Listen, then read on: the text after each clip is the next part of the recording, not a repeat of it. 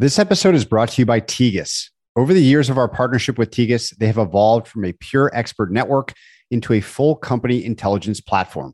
Tegas streamlines the investment research process so you can get up to speed and find answers to critical questions on companies faster and more efficiently. The Tegas platform surfaces the hard-to-get qualitative insights, gives instant access to critical public financial data through BAMSEC, and helps you set up customized expert calls. It's all done on a single modern SaaS platform that offers 360-degree insight into any public or private company. As a listener, you can take Tegas for a free test drive by visiting tegas.co/Patrick.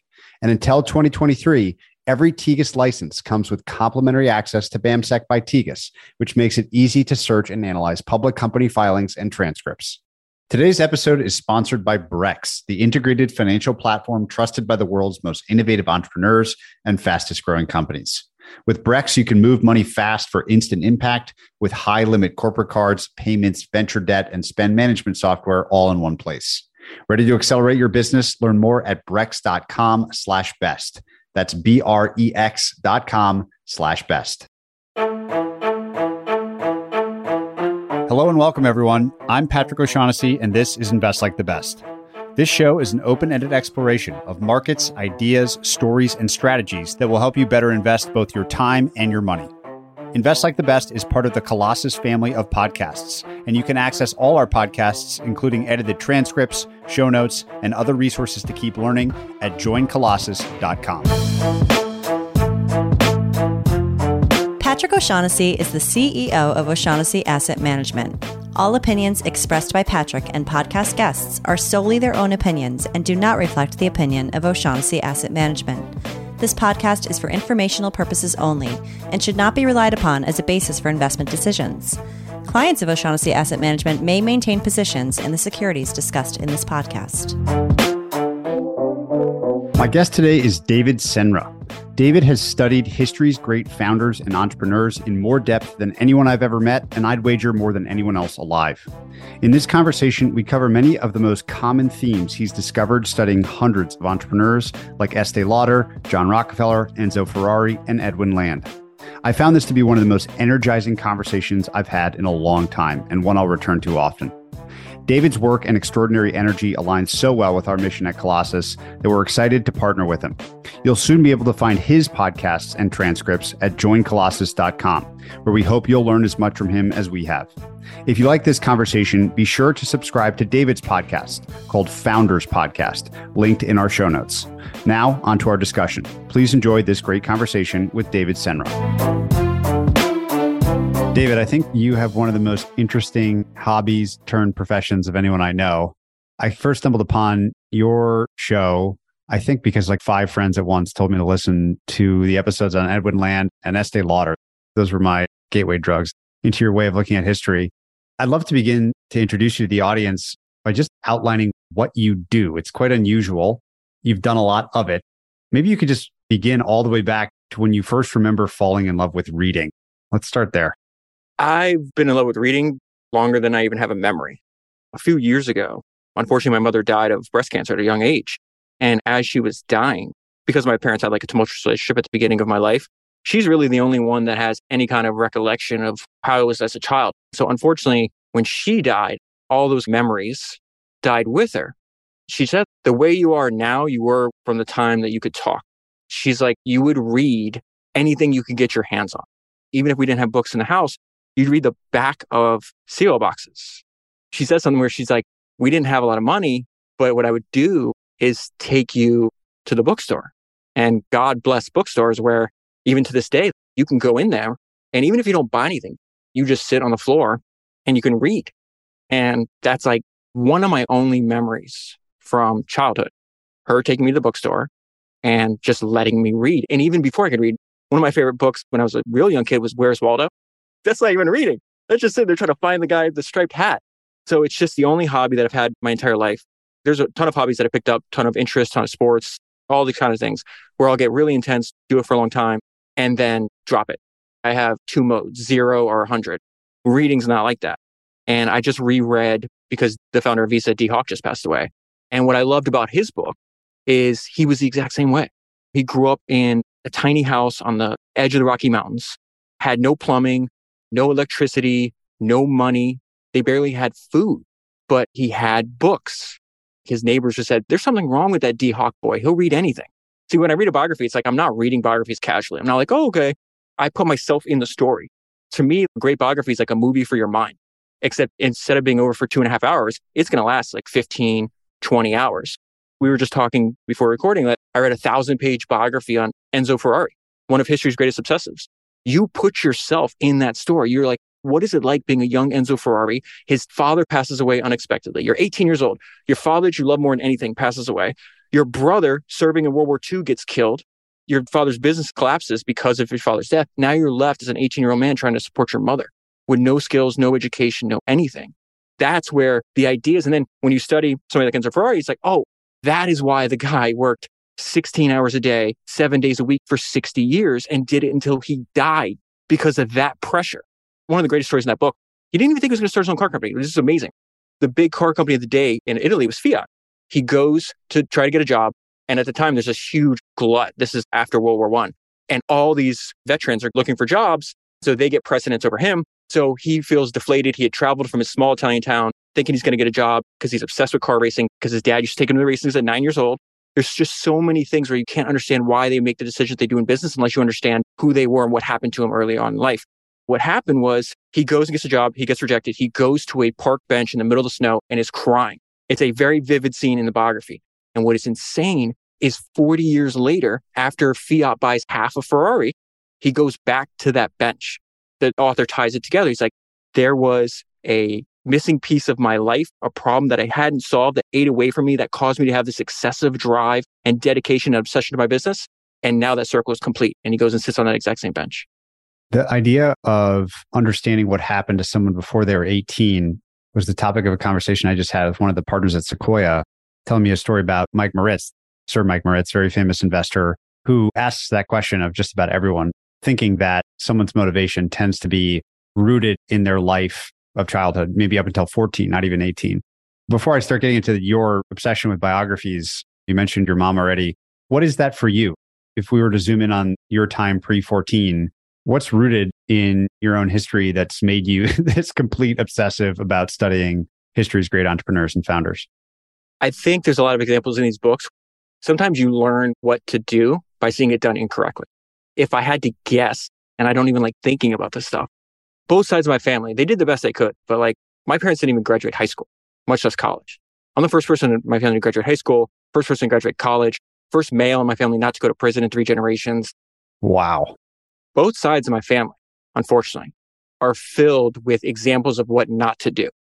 Usually it has to do with abusing children, sexual abuse, physical abuse, abandoning their kids. I had never met an intelligent person in like extended family. My immediate family did as best they could. My dad's still alive. I still have a relationship with him. It is what it is. As you get older and then I have my own kids, you start thinking like all the stuff that like you're mad at them about. Imagine if you had their parents. One person in the family, I'm thinking of like my grandmother on my dad's side, is just like an evil person. And then my grandfather on my mom's side, they destroy everything in their wake. My own guess is why I was obsessed with books and stuff like that is I was looking for the right answers because all I saw was the wrong answers. Oh, I don't want to be that person. One of my favorite things Warren Buffett said, I've read his shareholder letters, I've read a bunch of biographies on him, then went and studied all the people he talks about in his shareholder letters. So I have like 15 episodes. He says, hey, go study this person. They're really smart. And I'll go and track them down and then find out who they admire. But one of the best things he ever said, he's like, one of the best things ever happened to me is like, pick the right heroes. I think that is extremely important. So that is the role that books play for me. It's just like, I don't have access to these people. I didn't have mentors. I didn't have anybody. When you think of what biography is, you're getting to know somebody and they become mentors in a historical context. This is why Charlie Munger has such great advice and why he's read hundreds of biographies. He's like, I make friends with the eminent dead. Because if you learn the ideas they have and the personality behind that idea, it's actually going to stick as opposed to like just a list of, hey, here's 10 good business ideas. But if you actually understand like why they did the way they did, why did they think about that? Why were they obsessed like that? Why did they want to avoid other things? I've had publishers for books reach out to me. Some of them had been subscribers to the podcast. They're like, you should write a book. And I was just like, I can't simplify over 4 years. I'm up to like 270 books, over 100,000 pages, over 10,000 hours. If you look at what Founders is right now, it's like around 400 hours of audio. That's about as short as I can get it. There's no book that I know of that's 400 hours long. I've been married I've been with my wife for like 15 years. And even recently, she's like, I've never heard that story before. How is that possible? I've talked to you every day for almost 2 decades. I don't know. I just try to focus on the future as much as possible. Everybody has weird, unresolved things in their past. And what I really like, the best feedback I've got on Founders, the podcast, is people find it comforting. The vast majority of people are not born in great circumstances. This is not new at all. It's not unique. It's the vast majority of human history have had to be born into and survive and thrive in imperfect situations. So when you hear that over and over and over again, and they worked their way through it, found a way out, it's like hugely inspiring.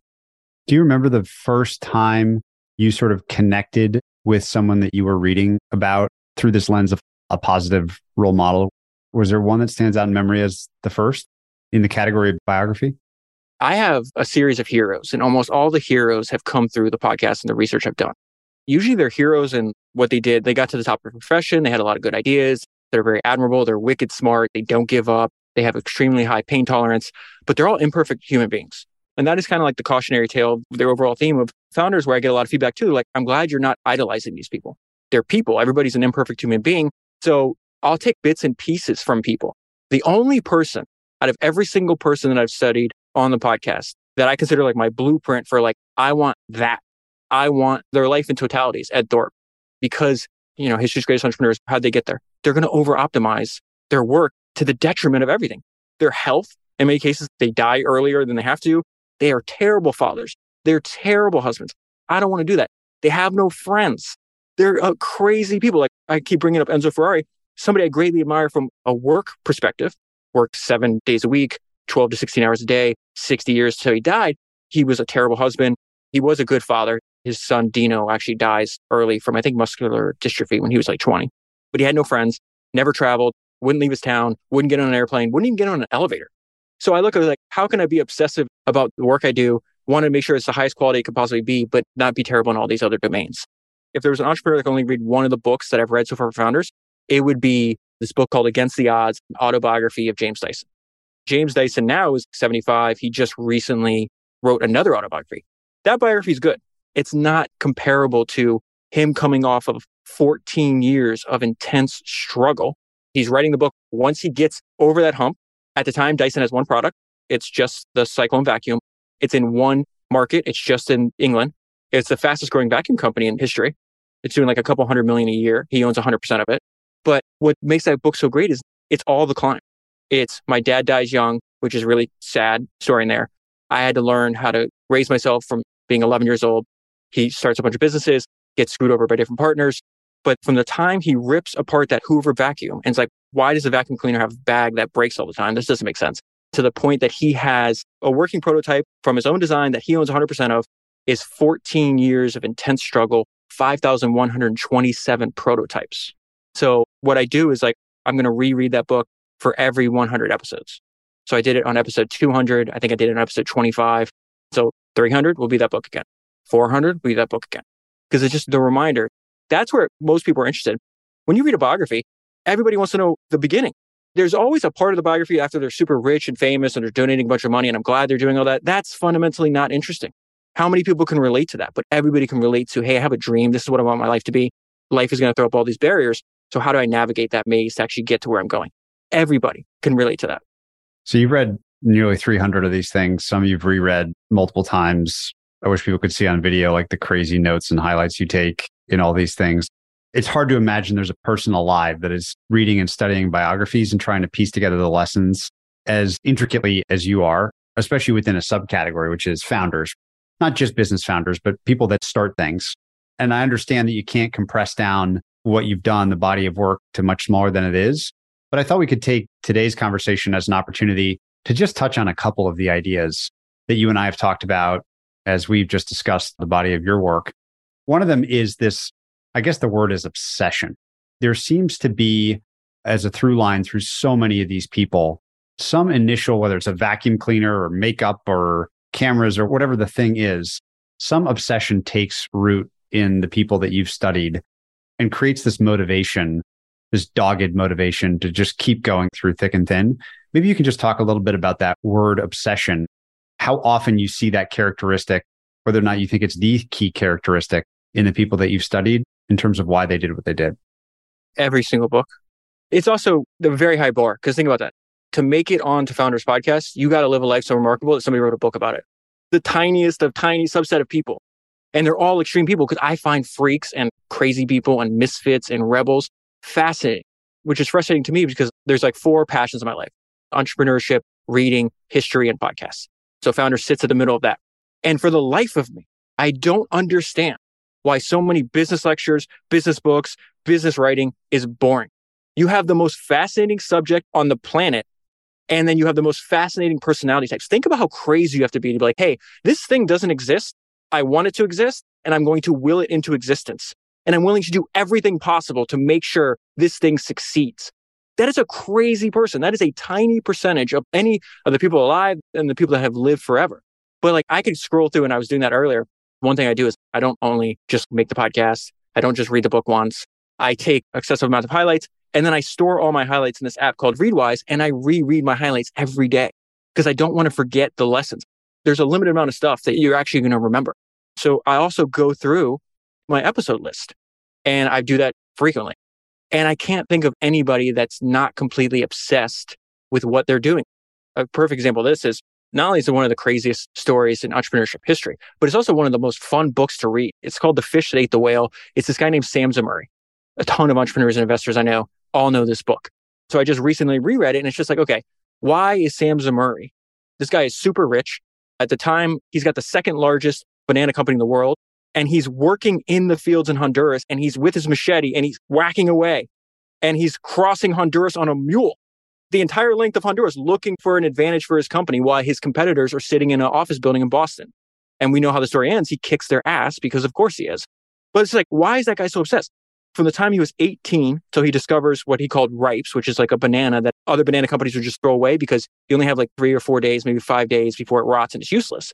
So there's a line in the book that's great. He made a calculation based off arrogance that he could be fast where others were slow. Why is an 18-year-old penniless Russian immigrant in Alabama think that he can be faster and he sees an opportunity that a giant company called United Fruit, which is one of the first truly international American companies, why on earth does he think they're super rich? They have all the assets in the world. They have the largest private navy in the world. And this guy's like, oh, I see an opportunity you don't see. And it's because it's obsession. And so he starts there, masters that. Then he starts moving up. Then he goes, okay, I'll buy regular bananas. Okay, once I mastered that, now I will start buying my own chips. Then I'll go to Central America, United Fruits in Guatemala. I'll go next door. I'll go to Honduras and I'll start doing that. And that's the entire story. So I don't think there's anybody that's going to write a biography of that is not obsessed. I do think, to answer your question, that is a fundamental trait. And in my personal opinion, it makes life worth living if you have that obsession. I could not live without an obsession. People are like, oh, founders of podcasts, founders of business. Yeah, but it's an obsession first. It's an obsession disguised as a podcast and a business. Is the thing underneath obsession mostly curiosity? Because the topic of obsession for these people is all different. The Dyson one's a perfect example. It's hard to imagine getting excited about a vacuum cleaner, but he did. There's some reason behind the obsession each time. What is usually behind that? Is it just a basic system setting of curiosity in the person? And how do you think people listening should apply this obsessive lesson to their own lives? Do you think it's too general to say that everyone should keep working until they've become obsessed with something? I do think it's too general. I don't think most people will ever find it. The reason I'm so obsessed with just studying people that got to the top of their profession is because 1/3 of your life is going to be spent working. Half of your conscious life, half of the time you're not asleep, is going to be spent working. For a certain personality type, to not excel at that, not to be really good at that, means that life is not going to be an enjoyable experience for me. If I had to guess, which comes up a lot, I think there's some kind of deep-rooted fight against a sense of inferiority that is underneath it. It's interesting. This comes up a lot. There's a line in the Francis Ford Coppola biography that I read because I really love reading biographies of filmmakers. That's the closest analogy to like what I'm trying to do with podcasting. I read their words. I'm like, that's how I think about podcasting. That's fascinating. And there's a line in the Francis Ford Coppola biography where embedded in the story of the son is the story of the father. And his dad was this guy. He wanted to be a musician, never made it, was super bitter. So he raised Francis Ford Coppola and they would just talk shit. His dad would just talk shit about anybody that was successful. And Francis is like, well, I don't want to be the person criticizing the successful person. I want to be the successful person. And Coppola at the beginning of his career, like, look at his track record in the 70s. The decade of his 20s is like one genius move after another. Movies that people still watch to this day. And he had this fanatical obsession with learning everything about filmmaking, working every single hour. He'd fall asleep while editing films. And I think a lot of that came from like how we started the conversation. Like some people have say, hey, I want to be like that guy. Other people have, I don't want to be like that guy. And those are equally powerful motivators. I think of like Sam Walton. I just reread his fantastic autobiography. Everybody knows about that. But rereading it over and over again, you see different things. And then rereading in between the first time I read it and the second time I read it, I read like 200 other biographies of entrepreneurs. So the words didn't change, but I changed. So the meaning changes. There's a time in that way before he started Walmart, he's obsessed with retail, right? His little 5 and dime store is really successful. The guy that owns the building that he's renting from sees that and screws over Sam. And he's like, oh, I'm not going to renew your lease. And they're in a tiny town, population of 5,000 people. So it's not like you go across the street and open another one. So what he did is just took Sam's business from him, copied it, changed the name, and put it in the same location. There is a scene in that book I've never forgotten where Sam is in his attorney's office trying to see if there's anything he can do for it. And his attorney's going through the lease. He's like, no, you made a mistake. You didn't know any better. You're a young entrepreneur, but you didn't get the protections that should have been in the lease agreement. And Sam is standing there and he's clenching and unclenching his fist. And he's clenching and he's unclenching his fist. And he's clenching, he's unclenching his fist. He's like, I'm not whipped. I found this town. I found this store. I made the store a success. I'll do it again. And he just picks up. He's like, I'm not going to look back at this. I won't make that mistake again. Goes to the next town, does it again, then does it again. And then 2 or 3 iterations after that, he stumbles on Walmart. So there's like that thing where it's just like, I have this drive. And then he talks about in the book, unhappy life. His parents had a crappy relationship. Whatever it is that a kid experiences, I don't even know if Sam could actually articulate it because he's writing the book as he knows he's dying from cancer. But that drove him to just be obsessive. And he's like, I didn't like spending any time in the house. So I went out, I went to school, I worked as much as I could, and I was in every single club and accumulated every single skill set I have. He had this weird drive. You either have it or you don't. My life is really interesting. And it's because of the podcast, where it's like half my day is spent reading, having one-sided conversations with history's greatest entrepreneurs, which is what reading a biography and autobiography is. I get all these interesting ideas, see how they did life. And then the other half is I get to talk to a bunch of founders that listen to founders. And then that becomes a huge friend group. And I get to talk to all these really smart, interesting people. And I can't think of one person that needs somebody else to motivate them. There's something inside of them. That's why they're doing what they're doing. To be an investor, to be an entrepreneur, it doesn't work if you can't trust your own judgment. So what kind of person is willing to take that risk? I know a ton of entrepreneurs that could even make more money if they went to go work for like Google or something like that. They'd rather make less money in their own business than work for somebody else. But there is something bizarre that I don't think you can explain. All you can do is notice it in other people and then seek those people out. Like, oh, I'm not weird. There's a ton of people just like me. It brings to mind one of the things I was most excited to talk to you about, which is this classic nature-nurture debate in people. But it's the idea versus execution debate or the inspiration-perspiration debate. Famously, Edison said 1% inspiration, 99% perspiration. And maybe that's true in time. But what I found more recently is good ideas matter a lot. If you don't have a good idea, all the perspiration in the world probably doesn't matter. I saw an interesting idea somewhere recently, which was like a lot of people can run a McDonald's franchise. Not a lot of people can create a new McDonald's. And I'm curious what you're reading of all of these great entrepreneurs and founders, where it's led you in this debate of inspiration versus perspiration and sort of how you would assign what matters more or most.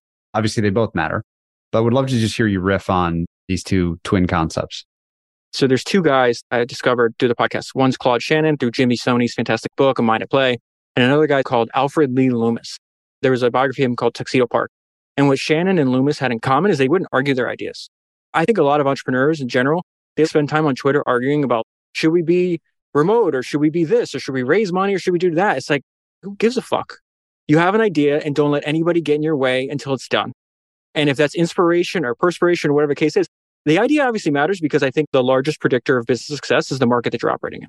This is all over Warren Buffett shareholder letters. It's in this book that I have right here about Henry Clay Frick, Andrew Carnegie's partner and one of the greatest entrepreneurs to ever live. He benefited from the fact that he was monopolizing the Coke industry, Coke not being Coca-Cola or cocaine, but Coke is this ingredient needed to make steel and iron. And he was at the right place in the right market. He was in Western Pennsylvania at the exact time he needed to be. And guess what? You take that dude that's smart, that's disciplined, and you put him in a market that's decreasing. You let him run Berkshire Hathaway, the original textile in the 60s. It's going to go right into the ground, just like you could be as smart and as hardworking. It doesn't matter. I think more of, instead of the idea, I think more of like the market is way more important. One of the things I'm so excited about, why I'm obsessed, and me and you share this obsession, it's just like podcasting is like a miracle to me. We were talking about the importance of understanding why is this guy so freaking obsessed? Why is he working 7 days a week on this? This is psychopathic behavior. It's because of the way I look at podcasting. I don't look at it as a means to an end. Podcasting is the printing press for the spoken word. The revolution that Gutenberg unleashed when he invented the printing press may have taken 40, 50 years, 60 years, 100 years to gain steam, even goes faster now. But that is exactly what podcasting is. Everybody's like, oh, we have too many podcasts. That's like saying you have too many movies. We have too many books. Like, that's ridiculous. We have too many bad of anything, but there's always room when it comes to media or anything that people consume for good things to grow and prosper. And to me, when I look at where do I want to spend all my time, is there something I'm obsessed with that I'll think about even when I'm not working? And then also, is it a growing market? You're telling me today we've reached the peak of how many people are going to listen to podcasts? That's absurd. That's absurd. And not only will more people find your podcast and my podcast now, there's people that haven't even been born that are going to be listening to episodes. I don't want to dismiss, is it idea or execution? It's like, you need both. I'm sure there are some markets where they're going to pull the product out of you no matter what. And if you're the only one in that market, then that market's going to be satisfied. But I can't think of anybody that I've read a biography about that's just like, I stumbled into a good idea and I didn't have to execute relentlessly and over and over and over again for a long period of time. That's another thing too, where I'm only interested in people that do things for a long period of time. There is a subset of people that can start a great business or be a great investor for 2 years, 5 years, 10 years. I'm interested in people that you started the conversation saying about Edwin Land and Estee Lauder. Okay, two obsessives. They both had good ideas and relentless execution. Estee Lauder had to wait 20 years. She got completely obsessed with the idea of beauty, didn't have the opportunity to start her company because she was a stay-at-home mom until she was 40. The reason I say, listen, man, you guys should be reading Estee Lauder's autobiography is because it is my belief that if you were able to bring her back from the dead and let her start a company today, she'd be kicking most entrepreneurs' ass up and down the court. Edwin Land, too. Edwin Land started working on what would become Polaroid when he's like 19 and worked on it until he was 70. He had like the third most patents in American history behind Edison, and I forgot the other person. Who the hell works on something from 19 to 70? That's incredible. But what about the people underneath these leaders? I probably listened to 50 episodes or something of founders. If I had to summarize, one of the interesting lessons is the dramatic importance of the individual, which I think runs a little counter to maybe how a lot of people wish the world was, where it was more communal and Steve Jobs was going to emerge if Steve Jobs particularly wasn't him. Or I think the great individual theory or thesis, a lot of people don't like. But as I listen to a lot of your episodes and these stories, it strikes me that the person matters a lot. And I'm curious what you've learned about the layer of leadership underneath the founders, and if there's any common stories, themes, traits that you've sussed out there. I want to start with a quote because you just nailed it. And I'm an Edwin Land fanboy. I am on a mission because I meet a ton of smart people who don't even know who he is. So maybe people listening to this don't know that he was Steve Jobs before Steve Jobs. Steve Jobs met him when he was in his 20s. Edwin was like 7 years old. And Steve came away from the meeting saying, meeting Edwin Land was like visiting a shrine. These ideas that you've undoubtedly heard from Steve Jobs did not originate with him. He literally took them from Edwin Land. The idea of building a technology company at the intersection of technology and liberal arts. That's not Steve. That was on every single presentation that he made on Apple. He got that idea from Edwin Land. He literally talked about him over and over. And he said, this is my hero. And Steve also had this deep historical knowledge, which all these founders definitely have. All of them. I have not come across a founder that was not curious about what the great people before them did. I actually made a 30-minute in-between episode. It's called Steve Jobs and His Heroes. And I break down 39 podcasts on either Steve Jobs or the people that he talked about influencing him. Even when he was young, he was like in his 20s. And he could tell you how he felt the invention of the Macintosh was similar to like Alexander Graham Bell's invention of the telephone. It's like, how the hell do you know that at that age? That's remarkable. But Edwin said that there's no such thing as group originality or group creativity. He goes, I do believe wholeheartedly in the individual capacity for greatness. And he says originality are attributes of a single mind, not a group. What happens is even if you have a bunch of co-founders, there's usually one. A lot of these people had co-founders. You could say 1A, 1B, whatever the case is, but it's always singular. It's never like a joint thing. And what's good is they find people that can play the role of the second or third. It's not like, hey, I want to be the smartest person in a company. They all obsess. This is in Warren Buffett, David Ogilvy, Enzo Ferrari, Steve Jobs. They only surround themselves with A players. There's a great book called In the Company of Giants. It's on the floor next to me right now. What's fascinating about that is it's two Stanford MBA students in 1997 go and interview all these technology founders.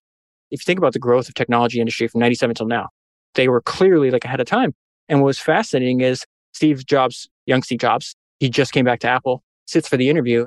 They start the interview, they're like, hey, startup founder doesn't have that much time to recruit. And I forgot the exact terminology, but he cuts him off. He's like, I disagree completely. Recruiting talent is the most important job as a founder. Think about the first 10 people in your company. Every individual is 10% of the company. You don't transition from a startup, a nascent idea, to a super successful company that creates a great product if you fuck up that part. That was his point that he was making there. And he knows that because this is the crazy thing. So you mentioned Mike Moritz earlier. Mike Moritz wrote this fantastic book, The Little Kingdom. I read the updated version called The Return to the Little Kingdom. And what's fascinating about that is that's way before Mike was an investor. It's like the first, I think, 6 years of the history of Apple. And when the book ends, the Apple II is doing really well. Steve Jobs is still at the company, but we don't know how the story is going to end. So then I would read that book. And then what you need to jump into right after that, there's another book called Steve Jobs and the Next Big Thing. I think it was written by Randall Strauss. That book is about the 13 years between he left Apple and then he returned. I call it Bizarro Steve Jobs because it's a gifted, intelligent entrepreneur making every wrong decision in the book. That book ends in 97. He gives this interview. Think about this, how crazy this is. He starts Next. One of his first 10 hires at Next is an interior designer for the office. What the hell is happening here? You're reading that book and you're like, I know Steve Jobs is smart. I know he's talented. How the hell did he do this? We talked a little bit about ego before we started recording, where it's like, it's very prone to let your ego get the best of you. People admire you because the work. What happens is like, you usually isolate yourself. You'll work really hard. You'll do a lot of work. That work draws the attention of other people because it adds value to their life. And then suddenly over time, you confuse. It's like, oh, they don't like the work. They like me. And then I could just show up without having to do the work and everything will be fine. And that Next, he just showed up. He's like, I'm Steve Jobs. Ego is such an interesting one. That lesson is fascinating, confusing people liking the work for liking you. I've never heard it phrased that way. And that is so damn interesting. Where else do you see ego rear its head, good or bad? It strikes me that ego is like a negative connotation. You don't want to have an ego, but you do want to be confident. You do want to be charismatic. You do want to be a good salesperson. Some of the things that high ego people might be good at. What other things have you learned about ego? That phrasing is so helpful. I actually don't think that you build a great company with a giant ego. I don't think that exists. Sam Walton has a good idea about that. He's like, listen, your ego should use to drive you, but you should not be on public display. And he's like, I hire people at Walmart with big egos that know how to hide it because there is some weird thing where it like drives you. What's the problem is when you make it apparent that you think that you're better than everybody else. In almost every story, you have a young entrepreneur that needs some help.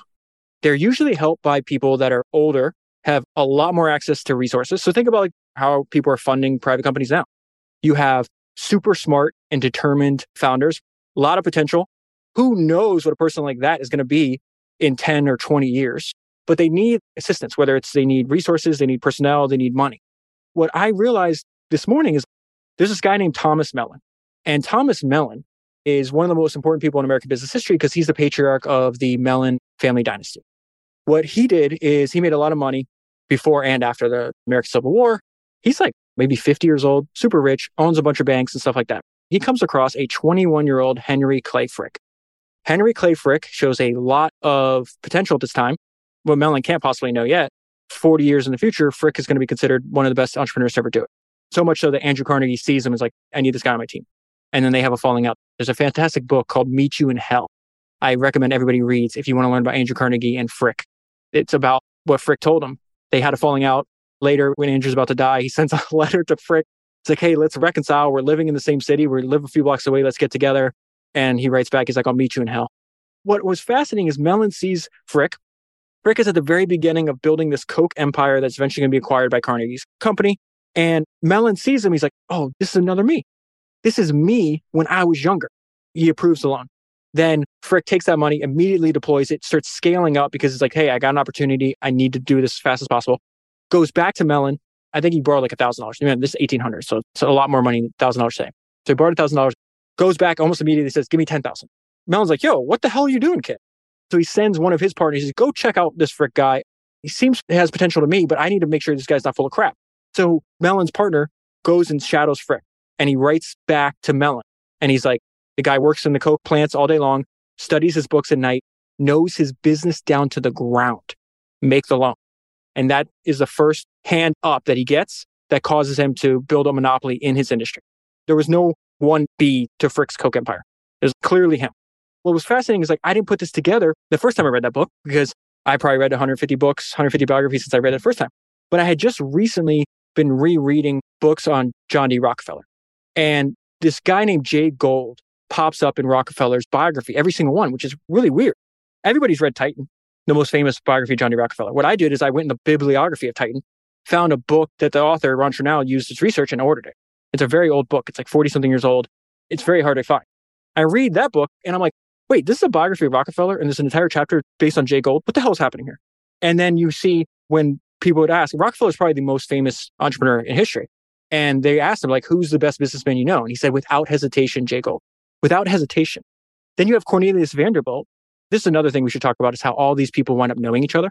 There is something to be talking to other A players. And then you have Cornelius Vanderbilt, who's the richest person in America at the time, 40 or 50 years older than Jay Gould. And he's Jay Gould's the smartest person in America. So I was okay, what the hell happened?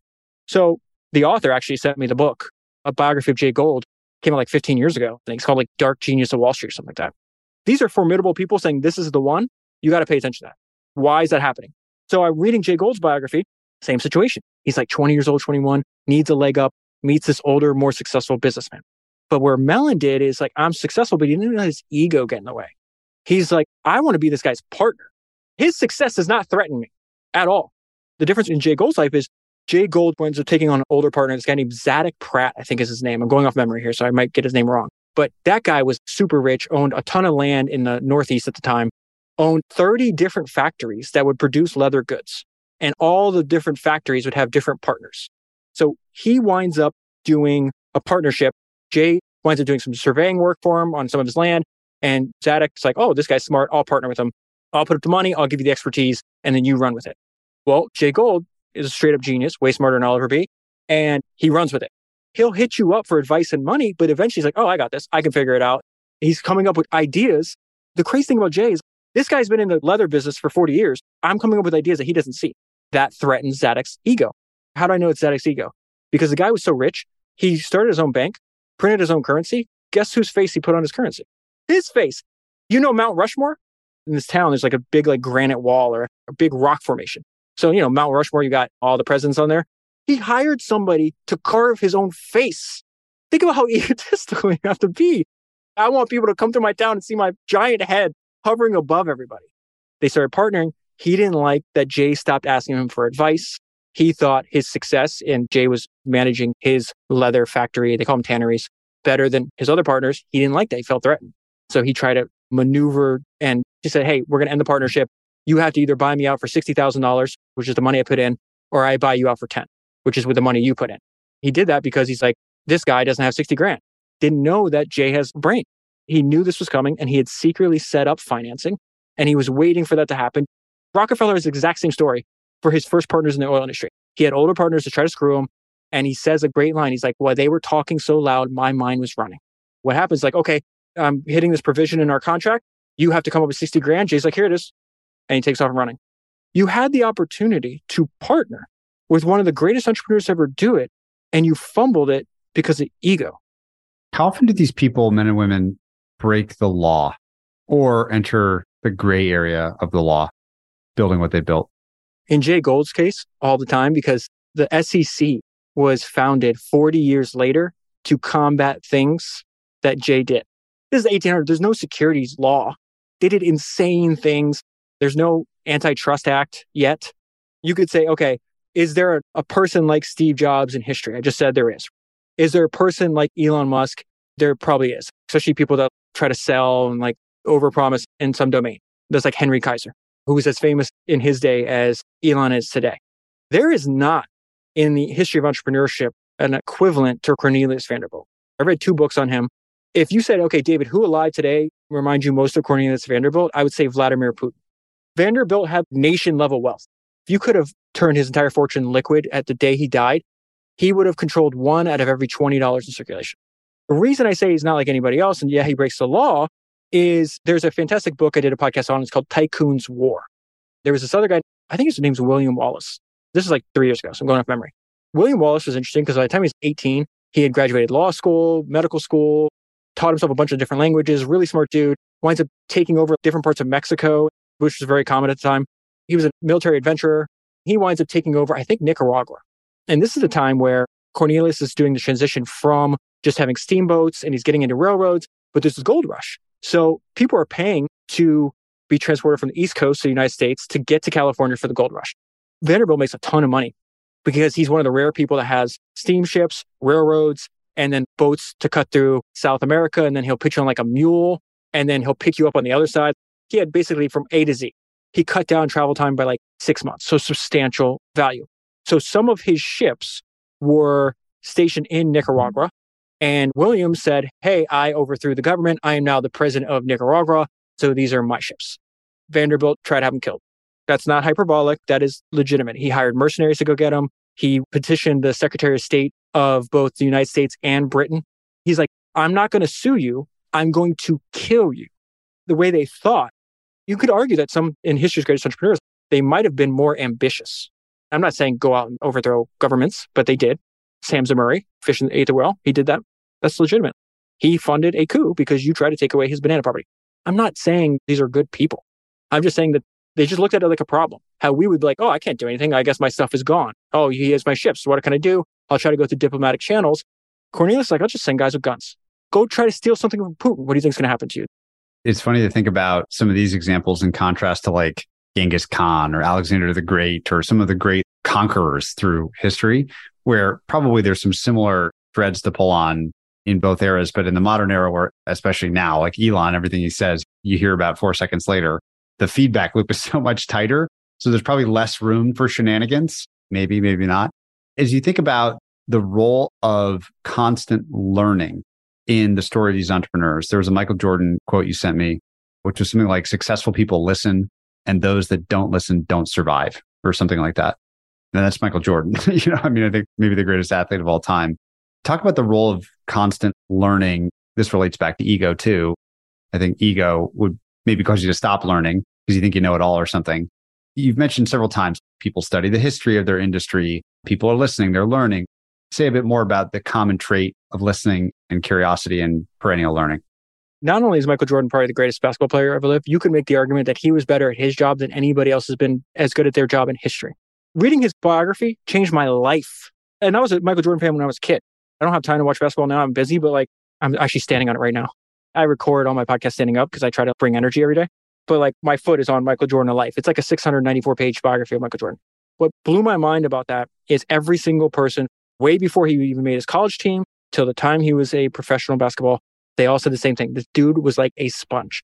There's a great quote that Nick Saban said. And he said that average players want to be left alone, good players want to be coached, and great players want to be told the truth. Michael had a giant ego, a giant drive, but he would run up to the coach and tell me what I need to get better at. So the reason I say that book changed my life is this idea of practice. How many people want to get to the NBA? A ton, millions. How many get? 400 maybe? How many people get to the dream team in Barcelona in 92, which might be the greatest basketball team of all time? 15 people? A subset of a subset of a subset. So Michael's tired. He'd been playing nonstop, back to back. He's like, man, I really want to take some time off. I don't want to spend my summer at the Olympics, but I'm going to go. He goes, I want to see their practice habits. We're all the best of the best. What am I doing that's different than what they're doing? So what happened was he watched the way they practiced compared to the way he practiced. And the main theme of Jordan's book is, I believe in practice. I would rather miss a game than miss practice. That's insane. He said something that gives me chills to this day. He goes, I watch their practice habits, and he goes, they're deceiving themselves about what the game requires. Best of the best, ton of people on there. But when he was done, no one had more championships than he did. So I was like, damn, that's crazy. This guy's at the top of the top, winning championships, MVP, scoring awards, all-star game. And he's still working harder than anybody else.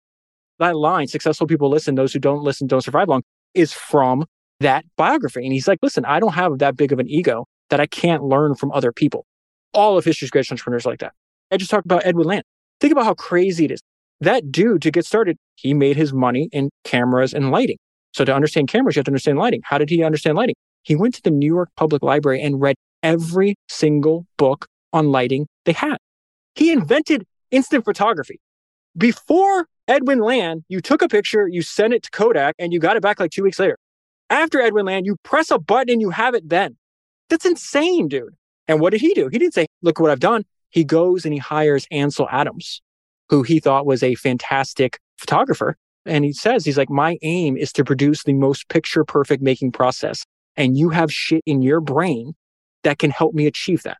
They're learning machines. They're like, okay, whether it's a book, whether it's a podcast, whether it's grabbing a person, they're like, hey, that person has information I need. I want to see if I can talk to them. You mentioned Edward Land. There's this great quote that I think ties in here, which is something like, anything worth doing is worth doing to excess. Again, what I like when you send me stuff is when it's at odds with common wisdom, everything in moderation or something like that. Talk about that excessiveness. And what I'm really interested in is hard work. It seems as though one of the modern things is to have a more balance, more freedom, more flexibility. And I think if you look at all these biographies and everything I've listened to from you, that is definitely not the case for these people. And again, like you've said, we're not suggesting these people are the ones to emulate, just that they're ones that have created extraordinary outcomes. But talk about this, everything worth doing is worth doing to excess. How you think about hard work? You working your ass off to create founders. What do you think about excessiveness and hard work?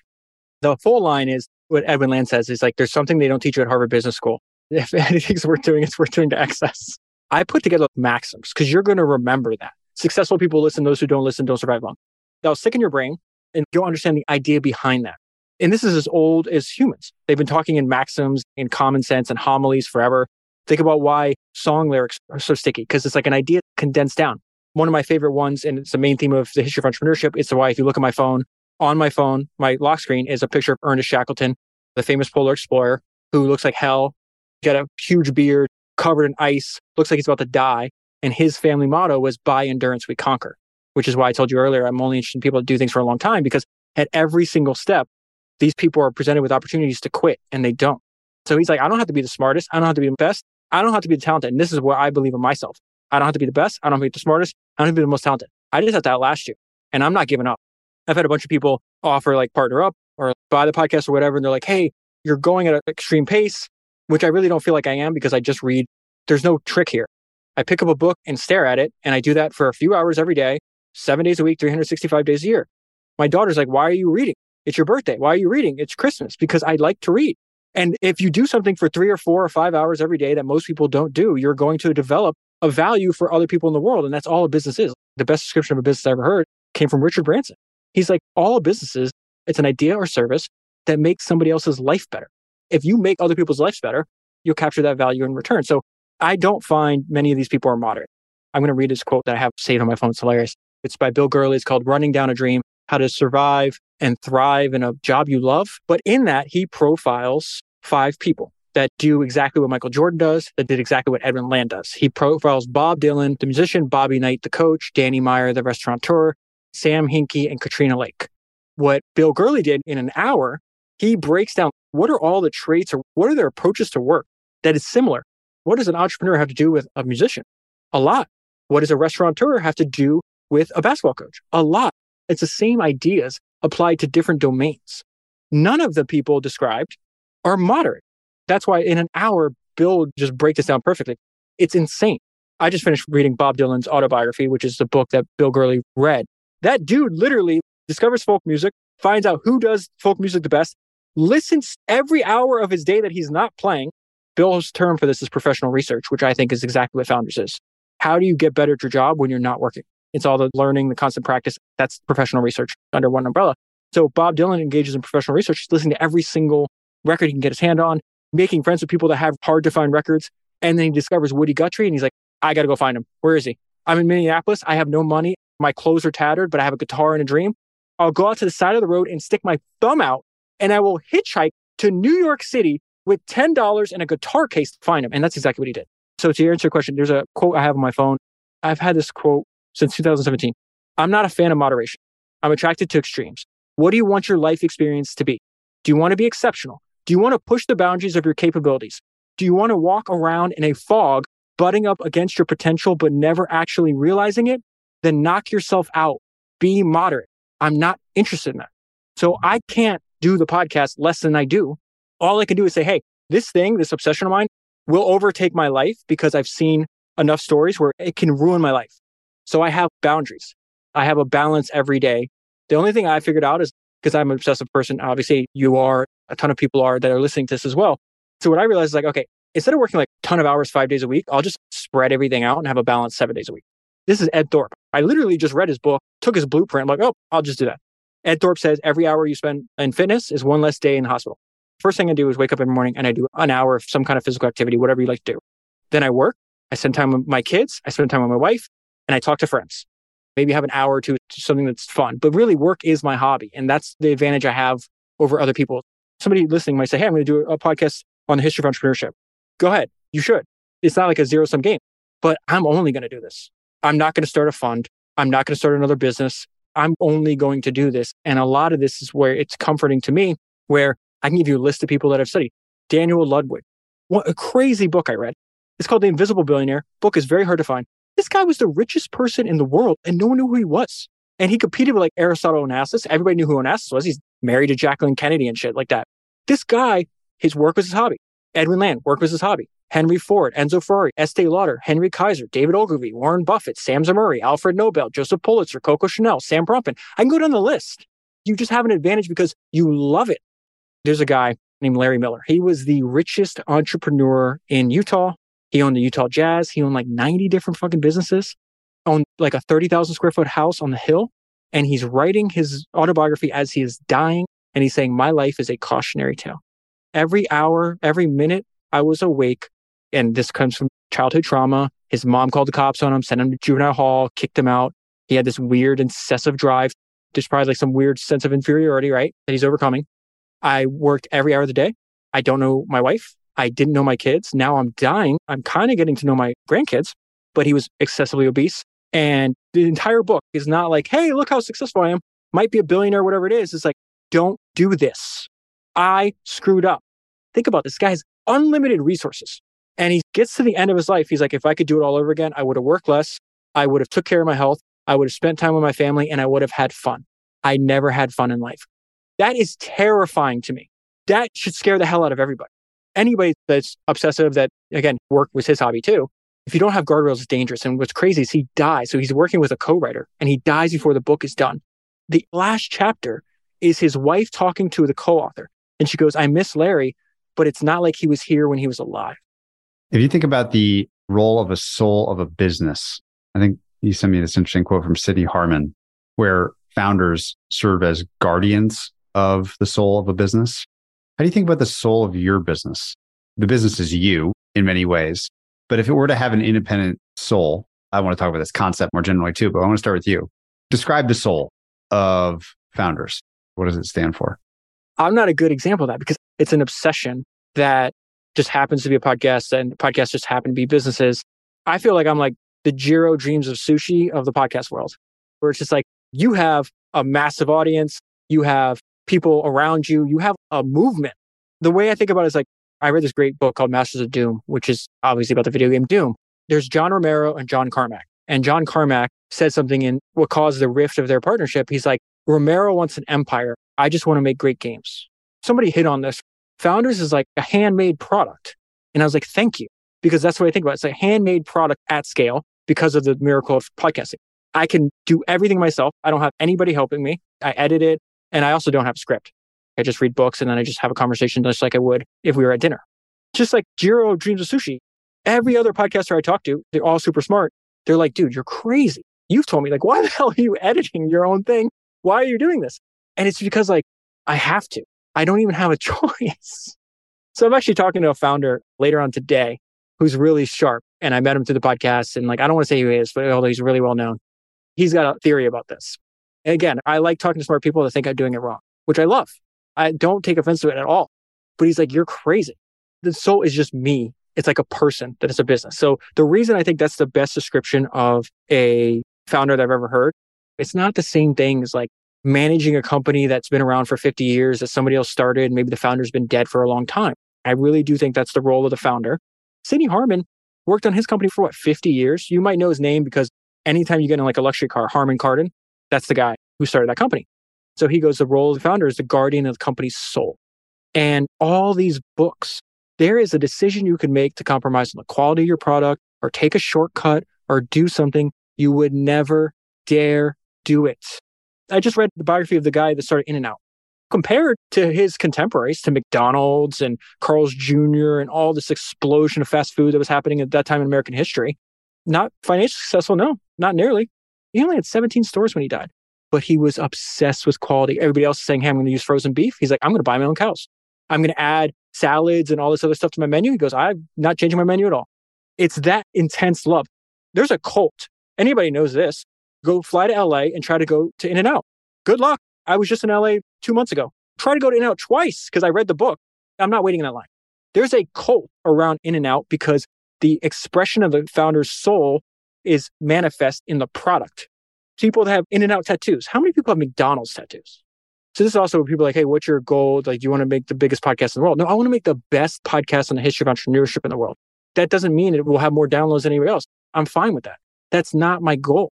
Just like if you study now, obviously, Apple being dominant, they have a huge market share and device and everything, but it wasn't like that. The vast majority of Apple, when they grew their cult following, it was like, what, 2% of the market, 5% of the market? Microsoft was killing everything. IBM destroyed everything. The important thing is, what do you want to build? Some people, I talk to founders and they say, hey, I want to make an Enzo Ferrari level of craftsmanship on their product, Ferraris being handmade. And some people take the Ford route. Ford and Ferrari existed at the same time. Ford tried to buy Ferrari. There's a great line in the movie Ford versus Ferrari. The guy that's playing Lee Iacocca is like, hey, we should be thinking like Ferrari. He's a Ford executive at the time. And there's hugely egotistical, dismissive guys like, we spend more on toilet paper than they spend on their whole production. And he's like, yeah, but when you think of victory, you don't think of Ford, you think of Ferrari. So you have to decide. There's nothing wrong with it. I talked to a ton of founders like, hey, usually when they want to go big, it's like, I want to make $1 billion, or it's like a number attached to the business. I become like the founder whisperer. I have these conversations. People are just like, hey, I just want to talk to the shit I'm going through with you. And if there's anything that's in your brain that you've seen in these books, let me know. And a lot of these conversations will start with, my goal is to be X. I want to make a $10 billion company. It's like, okay. I always start with the same question. Who are your entrepreneurial heroes? Everybody copies somebody, dude. You're a human. I always have a maxim I say in the podcast that the mind is a powerful place. What you feed it affects you in a powerful way. I'm very careful what I let into my mind. So I'll have these conversations and they'll start listing off all these people that influence the way they think about entrepreneurship. And I was like, go read a book on him. Did Steve Jobs ever say, hey, I want to make a $100 million company? That was never in discussion. He said, I want to make insanely great products. And then I want to get really good at marketing because I want everybody in the world to have an Apple device. And the way to do that is to get really good at marketing. It's very easy to confuse yourself. And that's why if you're confused as the founder and you're the guardian of the company's soul, the reason I admire Steve Jobs so much, I've never come across another person that thought clearer than he did. If you could copy one thing about Steve Jobs, what would you want right now? I want his clarity of thought. It's insane. Like how much mental computation for decade after decade did that guy have to go through to clarify his thinking like that? You know exactly what is important to him. There's a great book by Ken Kocienda called Creative Selection. He demoed to Steve Jobs, said the same thing. He goes, listen, Steve was at the center of all circles in Apple. He was like the Oracle of Delphi. But the difference between Steve and the Oracle of Delphi was when you asked the Oracle of Delphi a question, you get back some kind of riddle. You have no idea what the hell's going on. When you get feedback from Steve, there is no ambiguity. You know exactly what Steve wants to do. And that's it. He's like, there's no like, oh, I'm confused. The quote that comes to mind when I think of the founders guardian of the company's soul is actually a quote about Steve Jobs. It's in one of the books I read about him. And he says he made and remade Apple in his own image. Apple is Steve Jobs with 10,000 lives. That gives me goosebumps because that's exactly what a founder should be doing. It's impossible to build a company, to spend all your life energy on it and not have it imbibed with your personality, with your ethics. Everything that you think about your business and your life is going to seep into it, the good and the bad parts. It reminds me of a conversation I had with Tony Xu, who started DoorDash. Tony's a very mild-mannered, very humble, almost quiet person, which is why this quote from him stands out in my memory so strongly, which is I asked him something about culture. Like, how do you think about constructing the culture of a company? His answer was basically like, I think a culture of a company should be like 80 or 90% just the personality of the founder. And that's it. It should be the extreme characteristics of the personality of the founder. Because if you try to make it generic, nothing stands out. There's no progress. Inertia dominates. I think that's basically what you're saying. These stories are fundamentally the stories of individuals replicating themselves in some interesting way, like you mentioned with Jobs.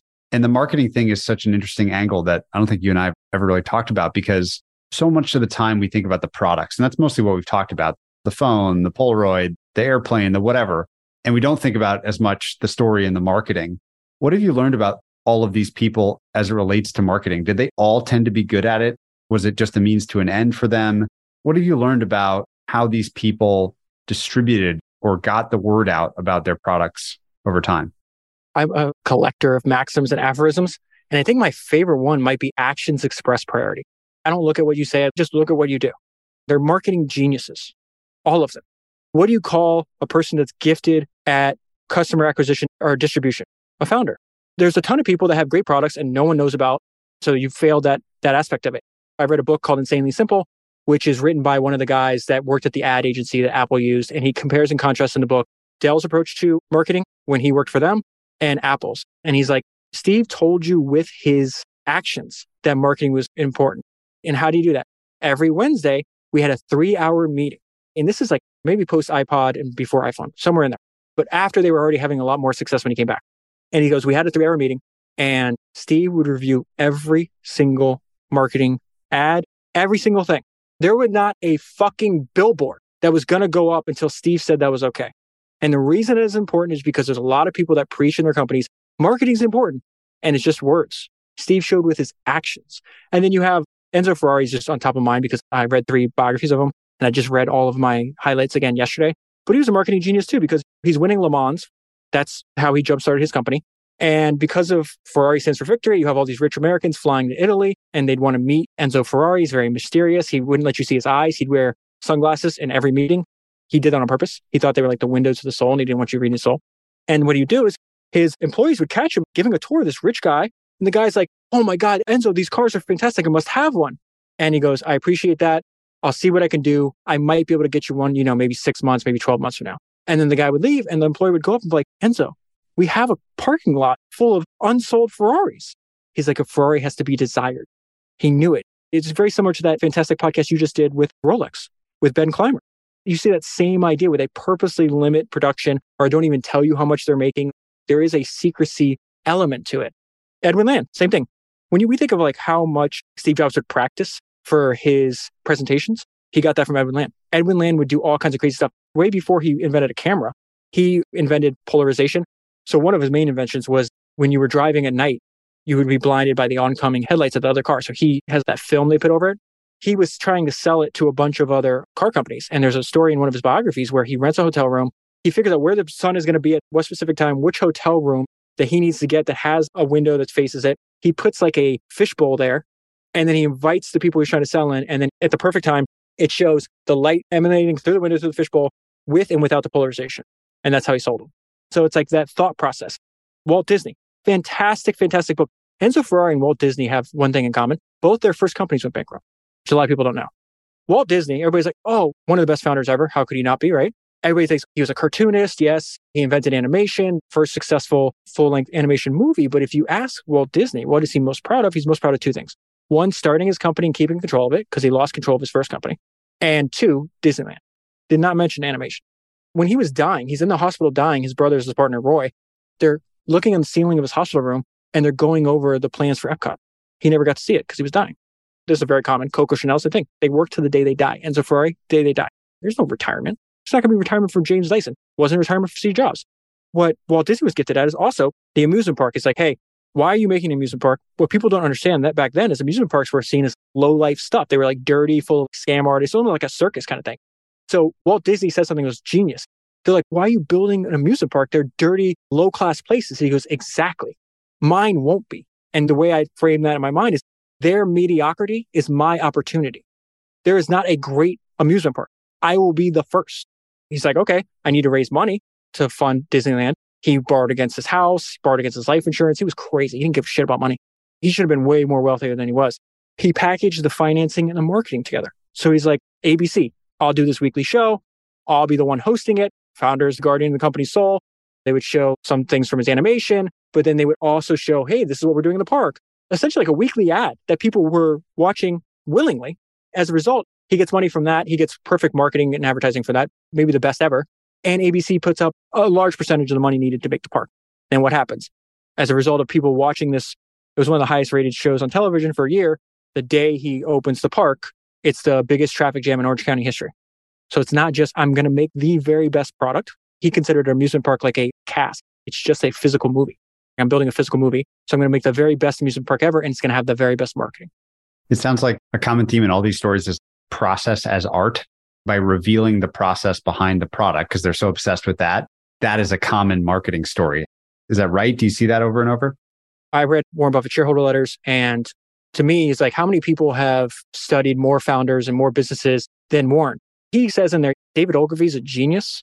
I'm like, who's David Ogilvy? This is years ago. And I find David Ogilvy, and he's now one of my personal heroes. I read 5 books on him. And what did he do? He did exactly what every single other history of entrepreneurs did. Figured out what was the best shit that happened before I was alive. Hey, those are good ideas. Human nature doesn't change. Let's use them. So David Ogilvy winds up in the very last chapter of Ogilvy and Advertising. He talks about the 6 people, the 6 advertising giants that came before him that he studied. If they were alive, he befriended. That's another thing Bill Gurley's talk that's important. It's like going out and actually meeting these people if you can. And then he would just take all these ideas and build on it. His point was there's no such thing as a business that is boring. It's only boring advertising. And he says, listen, it's boring to you because you do it every day. But if you explain to the customer the process, they'll find it interesting. So he did this for like explaining the brewery process for one of the beer accounts he had. The person that owned the beer company was like, I don't want to do this. Every other brewery does it this way too. He goes, yeah, but we're the only one telling the story. So he spends 3 weeks or 3 months, can't remember, researching the hell out of Rolls-Royce, talking to the engineers, reading all the material. He winds up reading a 50-page document. There's one line in it that says the loudest thing in the car at 50 miles an hour was the clock inside. And he used that as a tagline and then put a couple thousand words of copy. Walt Disney too.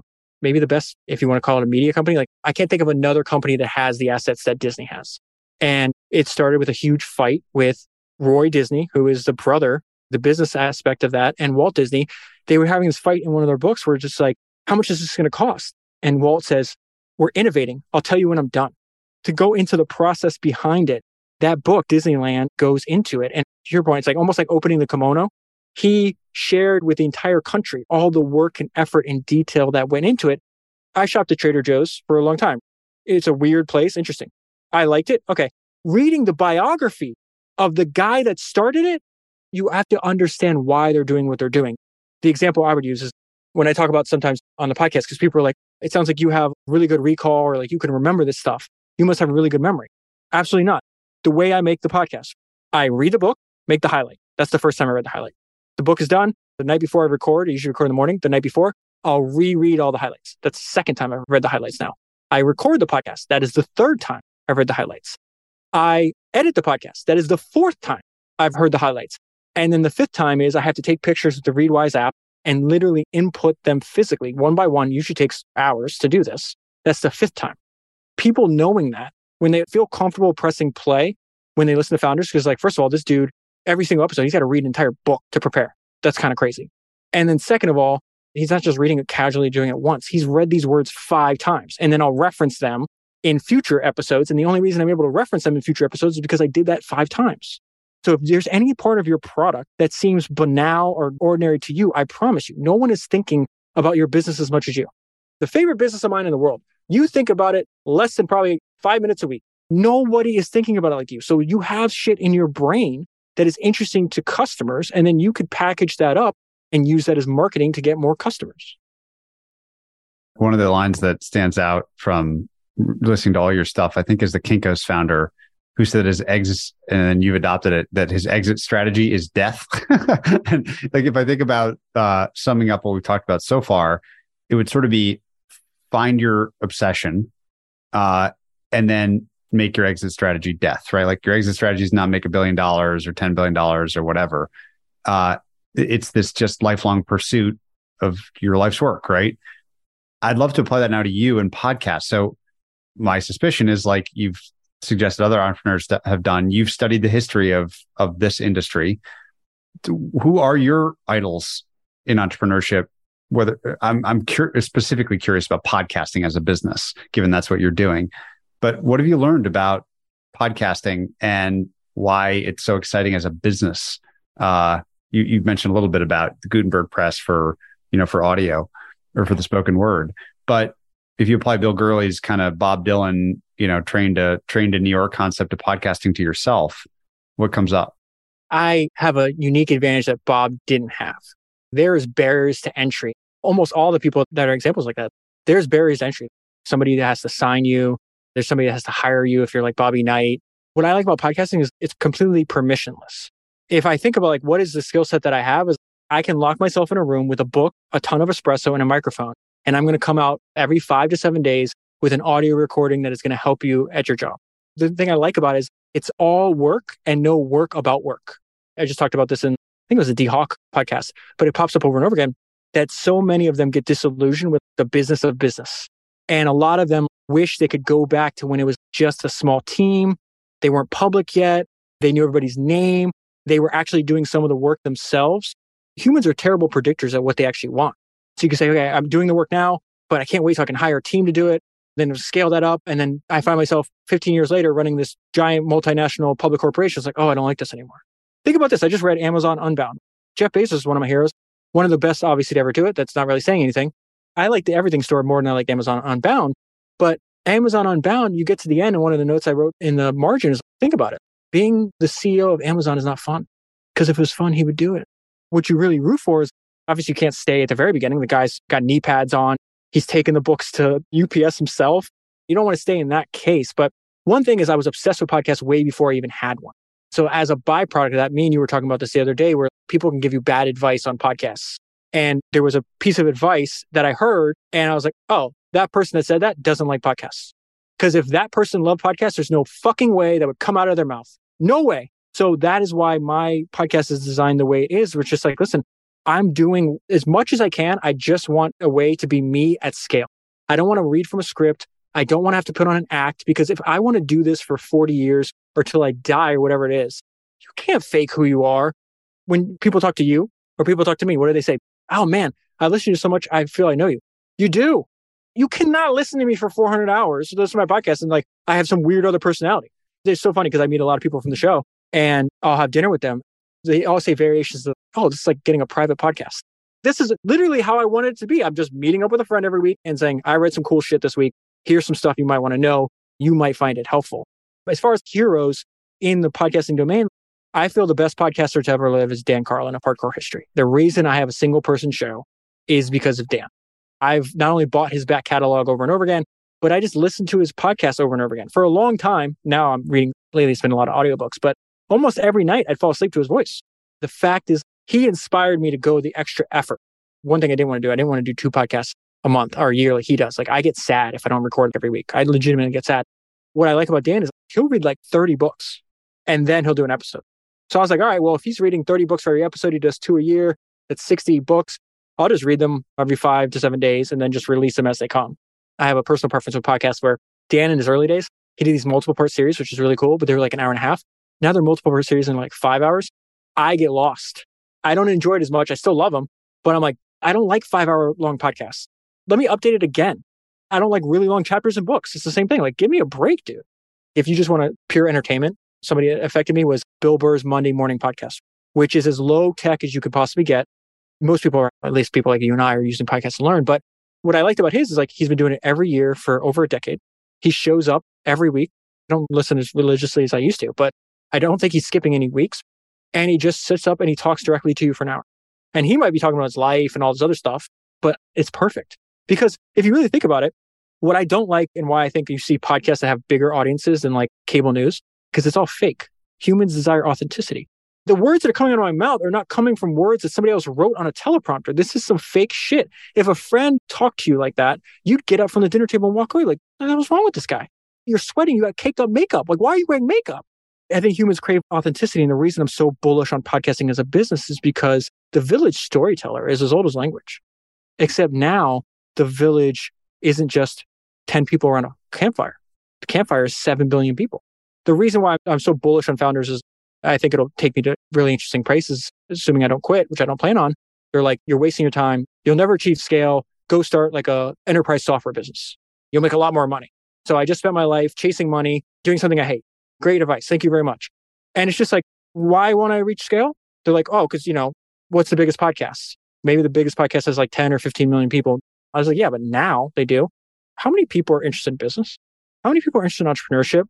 And the way that I think about it, how many people are connected to the internet, speak English, and are interested in entrepreneurship? There's like 150 million business owners around the world, something like that. Somebody out there has better numbers than I do. But last time I looked, it was like that. I don't think this is like some small niche, dude. I got a freaking email yesterday and I love this shit. This is why I'm so obsessed with it. It's because you never know what they're going to do with the work you put out there.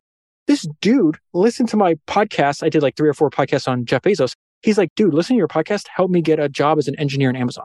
And then he emails me. He's like, I love your podcast. I wrote this software And now he's analyzing all the books and writing out a software program to map out the connections for us. And he's going to make it available for everybody. What do you think are the, if any, major aspects of the people that you've studied that we haven't talked about yet? I feel like we've talked about people's obsession, their endurance, the dark sides maybe of some of these lives, the role of marketing, the role of the team. We talked about a lot, the role of the market. Are there any other major things that you find yourself constantly pointing out a segment in a book and saying, there it is again? We may have not talked about the most important, and that's the best maxim in the history of entrepreneurship was said by the founder of Four Seasons, that excellence is the capacity to take pain. Anybody trying to do something difficult, how many people want to do a great achievement with their lives? Every single living person that has ever lived. No one's like, oh, I don't want to do anything. I'm here and I'll just die. No, they have ideas. They may never pursue. They may not have the courage. They may attempt. They may fail. Think about the difficulty he had to do of trying to make not only just a hotel chain, but at the time, the best hotel chain in the world, and all the struggle they had to get to. In his autobiography, his wife would wake up in the middle of the night, see him staring at the middle of the ceiling, just racked with guilt.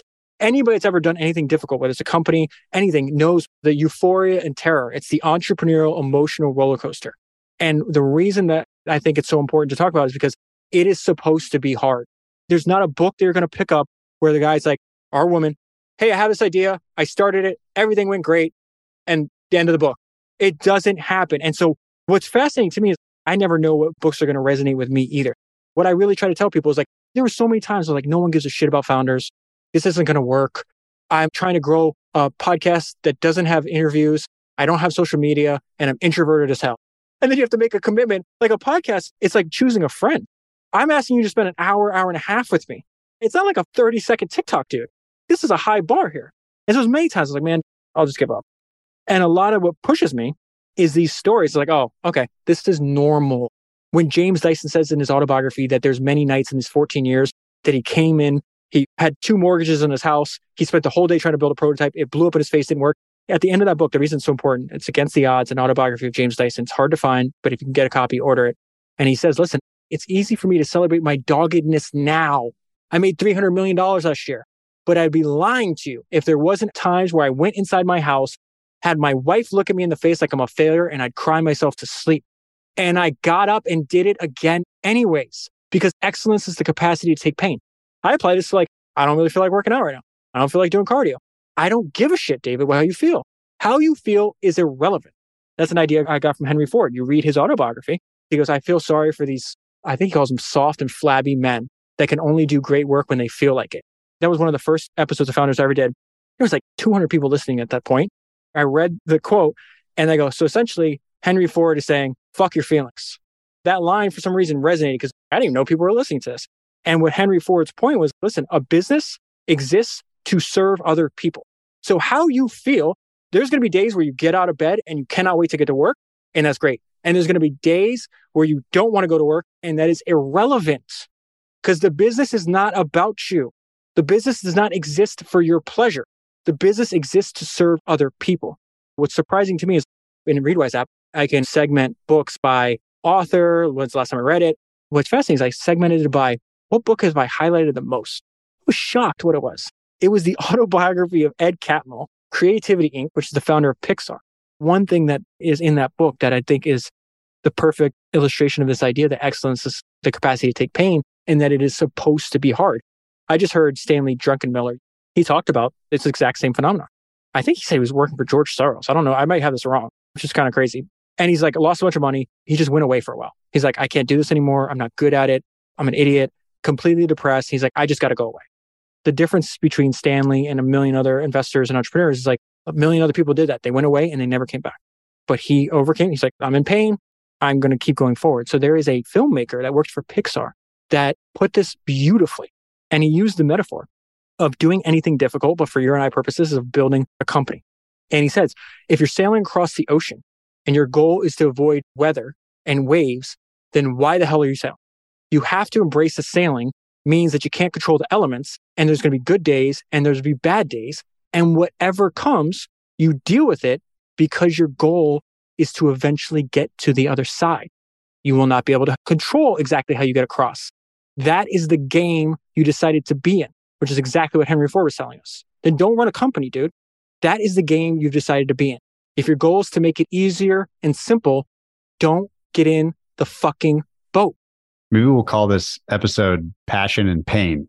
Like those seem to be the two themes of people's obsessiveness, willingness to devote themselves to something, but also then to endure a ton of hardship and pain. I think it's a good place to leave it. I think you also know my traditional closing question for people. What is the kindest thing that anyone's ever done for you? The kindest thing anybody's ever done for me happened a few decades before I was born.